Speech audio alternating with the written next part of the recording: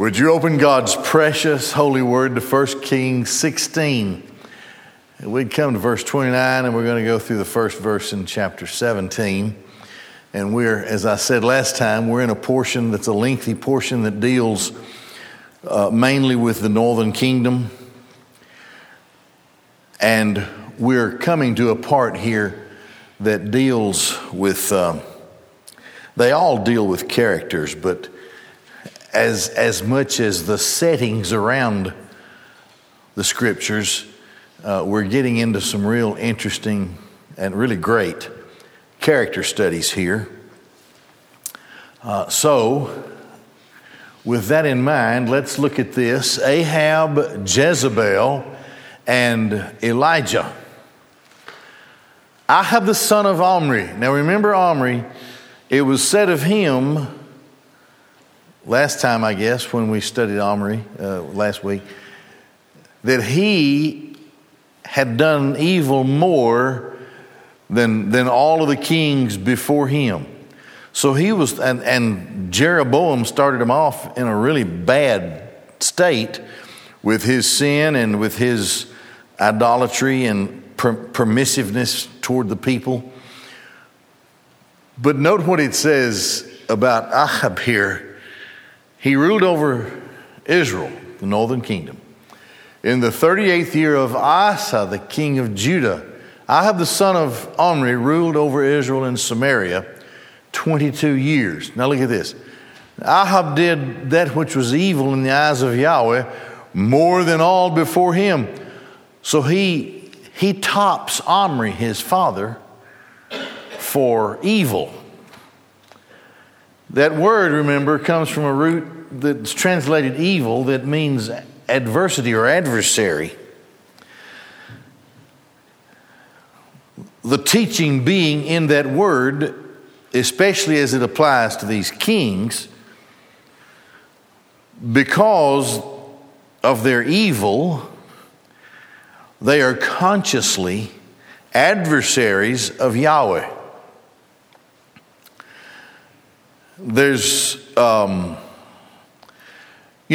our nation today, we have a lot of complaints and so forth about open borders or whatever you want to call it, where apparently, and I haven't been there to investigate, but I just believe everything I see on YouTube, don't you? And I believe everything I see on the news. So there are these hundreds and thousands of people just coming up, and whatever is in their lives, they're bringing it with them into this country.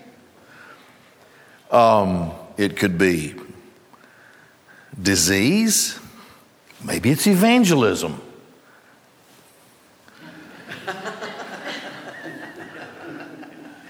That's like, and I have beachfront property for sale, right? They're bringing what? Drugs, cartels. Maybe they're bringing from the Middle East a hard line to a false religion. There's no telling what's coming. This is what was happening in Israel. People were being openly allowed, against the law of Moses, to culturally introduce strange doctrines, strange beliefs into the people's minds. Plus, they would bring, and they were better representatives of their religion than the Israelites in the northern kingdom were of their religion. So they were bringing all of this in, and it met with eyes of pleasure because of what was involved in the worship of these false gods, these idols. I've talked about that a lot. I'll probably mention it again here. They were bringing anti-Torah, anti-law of God lifestyles, blatant false religion, and worship of false gods, idolatry, graven images, you name it. They were bringing this into the land And the kings didn't do anything about it. Matter of fact, they were getting to enjoy it, as we'll see here, especially in the life of Ahab. The God that was being worshiped here and being just introduced so happily and freely and being freely accepted among the Israelites in the northern kingdom was Baal.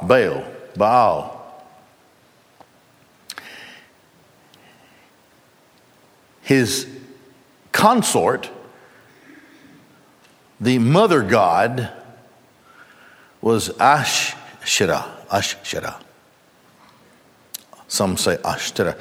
Boy, there are about 24 names that are given to the same female Canaanite goddess. The religion, and really, if you study false religions very much in the studies that have been made of them,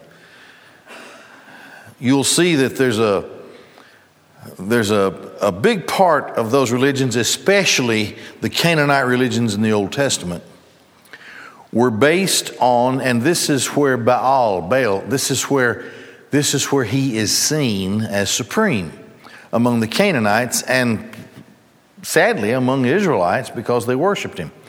He was seen as the chief god of weather and sunlight and productivity from the soil, seeds being germinated, and fertility was at the core of the whole thing.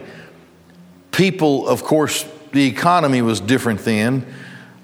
They didn't have money like we have it, didn't have banking system, whatever.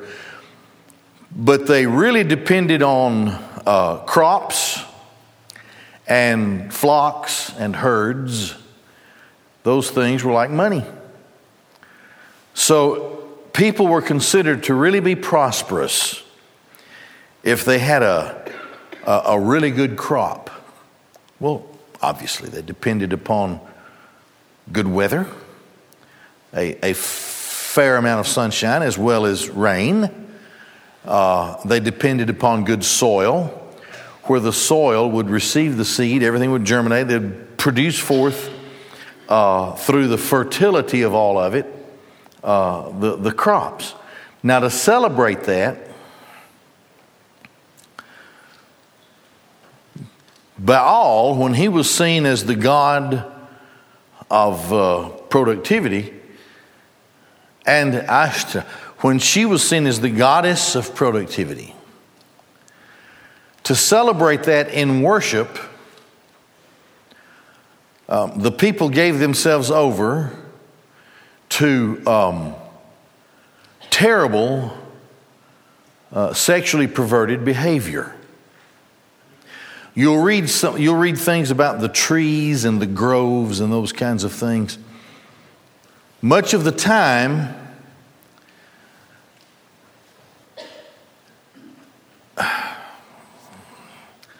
prostitutes would be found in those groves. And so you'd go there to worship. But it was just horrible. It was terrible. And the people were being led more deeply into this. And so people started building groves, and they would build poles. The poles, the stacking up of the rocks, was to represent the presence of Ashtoreth, the goddess, the fertility goddess. Altars were built to Baal. And then in the groves, it was like a brothel, only in a so-called religious sense. And this is where people would go and in some kind of demented state of mind would believe that they were engaging in a worship, an act of worship that was pleasing to Baal. And according to the Canaanites and so forth, it was. It would have been, except it's a false god. The whole thing is demonic, as we know. Now, Omri, Jeroboam, let that stuff in. He was the first king of the northern kingdom. And we saw last time how he didn't, the next king, it said, he did not stop the sins that Jeroboam brought into Israel, that he introduced. So the king had the authority to turn this thing around. All he had to do was shut up his borders and tell his people that they were going to observe the law of Moses. And to observe the law of Moses meant that people would have been stoned to death. All kind of bad things would have happened to people who would have done those things that they were doing. But he neither observed the law, nor did he stop the influence of foreign cultures and religions coming into the land. It eventually led to the destruction of the people and the subtraction of that northern kingdom, such that they were never a nation again, and they just disappeared, as well as the people, for the most part, who populated it. Ahab now is the king in Israel, and of all things that could be said, it says, he did that which was evil in the eyes of Yahweh more than all who were before him. So he's the worst one.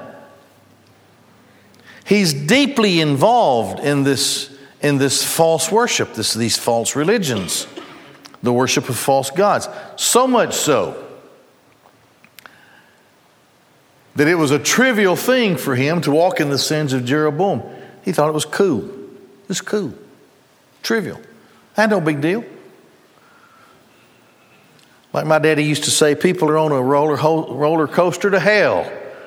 They're screaming and enjoying themselves and not realizing that roller coaster is taking them right into the lake of fire. So it was a trivial thing, not a big deal to him, to walk in the sins, the son of of Jeroboam, the son of Nebat. And he, Ahab, took as a wife Jezebel. Now you'll see the name of Baal in her name. The daughter of Etbaal. You see Baal's name in his name. Now he was a priest of Baal, and Jezebel was a priestess of Baal. So, this is her religion. She is a missionary for Baal worship. That's what her life is all about. And this open door is given to her such that she even marries the king, and together they really kind of force this thing on people. This terrible worship. That develops in the story that goes in the next weeks as we look at it. The daughter of Etbaal, the king of the Zidonians, and he went and worshipped the Baal and prostrated himself to him. Now when there's a definite article in front of Baal, it means that there was more than one kind of Baal that he worshiped. So this guy, Baal, he worshiped all of them, but there was a chief one who was the father of all of them. There's a story about Ashtaroth, ever how you want to look at it, the way it has it said here, Ashtaroth. She had, according to the Ugaritic writings, she had 70 children. And mother expected to be worshipped, and she also expected her children to be worshipped. Mother and child worship, both seen as deity. In the historical writings, she had 70 of these children, and then there was jealousy and there was all kind of contention, but who cares? It's not in the Bible. It's just kind of strange reading. It goes back, according to the book entitled The Two Babylons, it goes back to Semiramis, who in recorded history, in ancient writings, it's not in the Bible, but she was apparently the wife of Nimrod. Now, Nimrod is in the Bible. He's in Genesis chapter 10, and he leads the rebellion of the Tower of Babel. And he's a type of the Antichrist in the Old Testament, Nimrod. And according to the ancient writings, Semiramis was his wife, and while he was out, he was known as a mighty hunter, which to kill beasts and to protect his people and to feed them, and so that was a big deal in that ancient economy. King Nimrod was on one of his trips, and Semiramis was impregnated by a sunbeam. He also bought some oceanfront property. And this son would be the one, this is the impregnation of the virgin. This is the woman who, without a man, possesses seed which is born, and according to the ancient writings and compared by Alexander Hislop, the author of The Two Babylons. This is an old book that he wrote, but he did a lot of research in that area a couple of hundred years ago, and this was the same, her virgin-born child was the one who would become known as Baal, the chief of all of them. And together they instigated the world's first mother and child worship. Virgin and divine child. Virgin mother, divine child. Now, this is the kind of thing that comes along here and is part of the background of Baal and the worship to Baal. All right, so he went and worshiped the Baal and prostrated himself to him. And he erected an altar to Baal in the house of Baal, which he had built in Samaria. So the king is building temples when the temple of Yahweh is in Judah, the southern kingdom. He's building something to rival that so that the people won't feel drawn to go back and worship the God of Abraham and Isaac and Jacob according to the law of Moses. To rival that, and it's a lot different because it's an earthen, worldly, so-called pleasurable kind of worship. It engages in terrible activities. So he builds an altar to him in the house of Baal, which he built. So he built a temple for him. Ahab made the Asherah. And Ahab did more to anger Yahweh, the God of Israel, than all of the kings who had preceded him. I mean, he's building altars. He's leading worship to Baal. Jezebel is there right beside him. And she is as we're going to see it develop over the next week, she is a very strong-willed and mean-hearted person. So they are more or less acting as missionaries or emissaries of Baal. Ahab and Jezebel. She, a priestess, knows exactly what the people are to do with regard to the worship of this false god. And he made the Asherah, so he built poles and groves that go along with it where temple prostitution took place, And he angers Yahweh, the God of Israel, more than all of the kings of Israel who had preceded him. He's the worst of the bunch. During his days, Hiel the Bethelite built Jericho with Abiram, his firstborn. He laid its foundation, and with Seguv, his youngest son, he set up its gates according to the word of Yahweh that he had spoken through Joshua, the son of Nun. Now that's something that we studied earlier, that we studied in Joshua. But it was during Ahab's days that this city was built. Now, the people are collapsing wholesale into this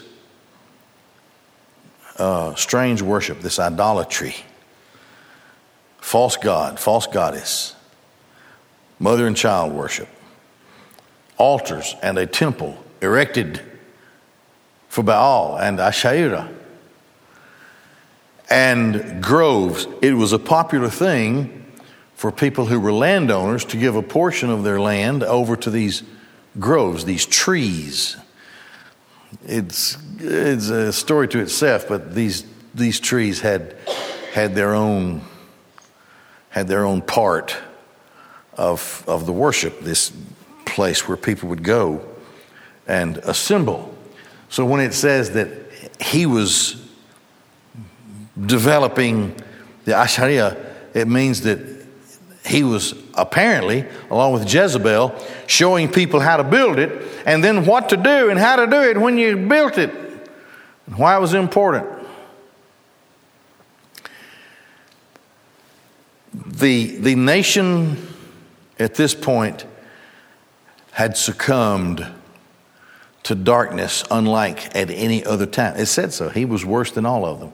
Unlike at any other time in the history of the people of the northern kingdom or in the history of the people at all. This was a terrible, terrible time when this nation spiraled downward into this degenerate lifestyle that had consumed every village and every city, homes across the land, and more this perverted so-called worship was gripping the hearts of the people, and they were led in that worship by Ahab and Jezebel. Now, how do you correct this? Well, here's how God did it.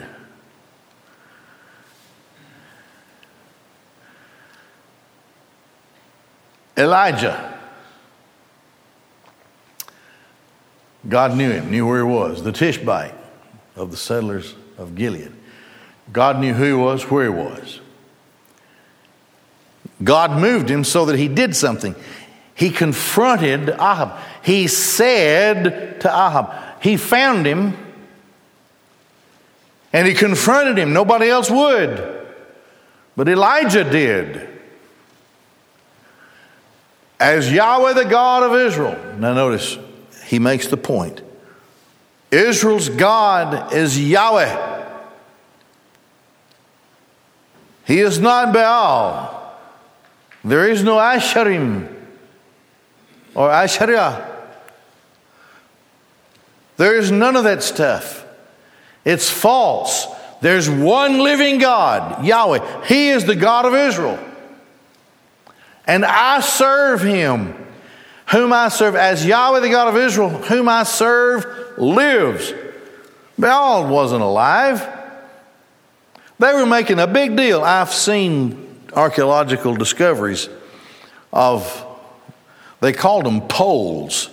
They weren't really poles. They were just big rocks kind of stacked up on each other. And this was a centerpiece of worship. This was supposed to be Ashtoreth. This was supposed to be the supreme goddess, the mother of heaven.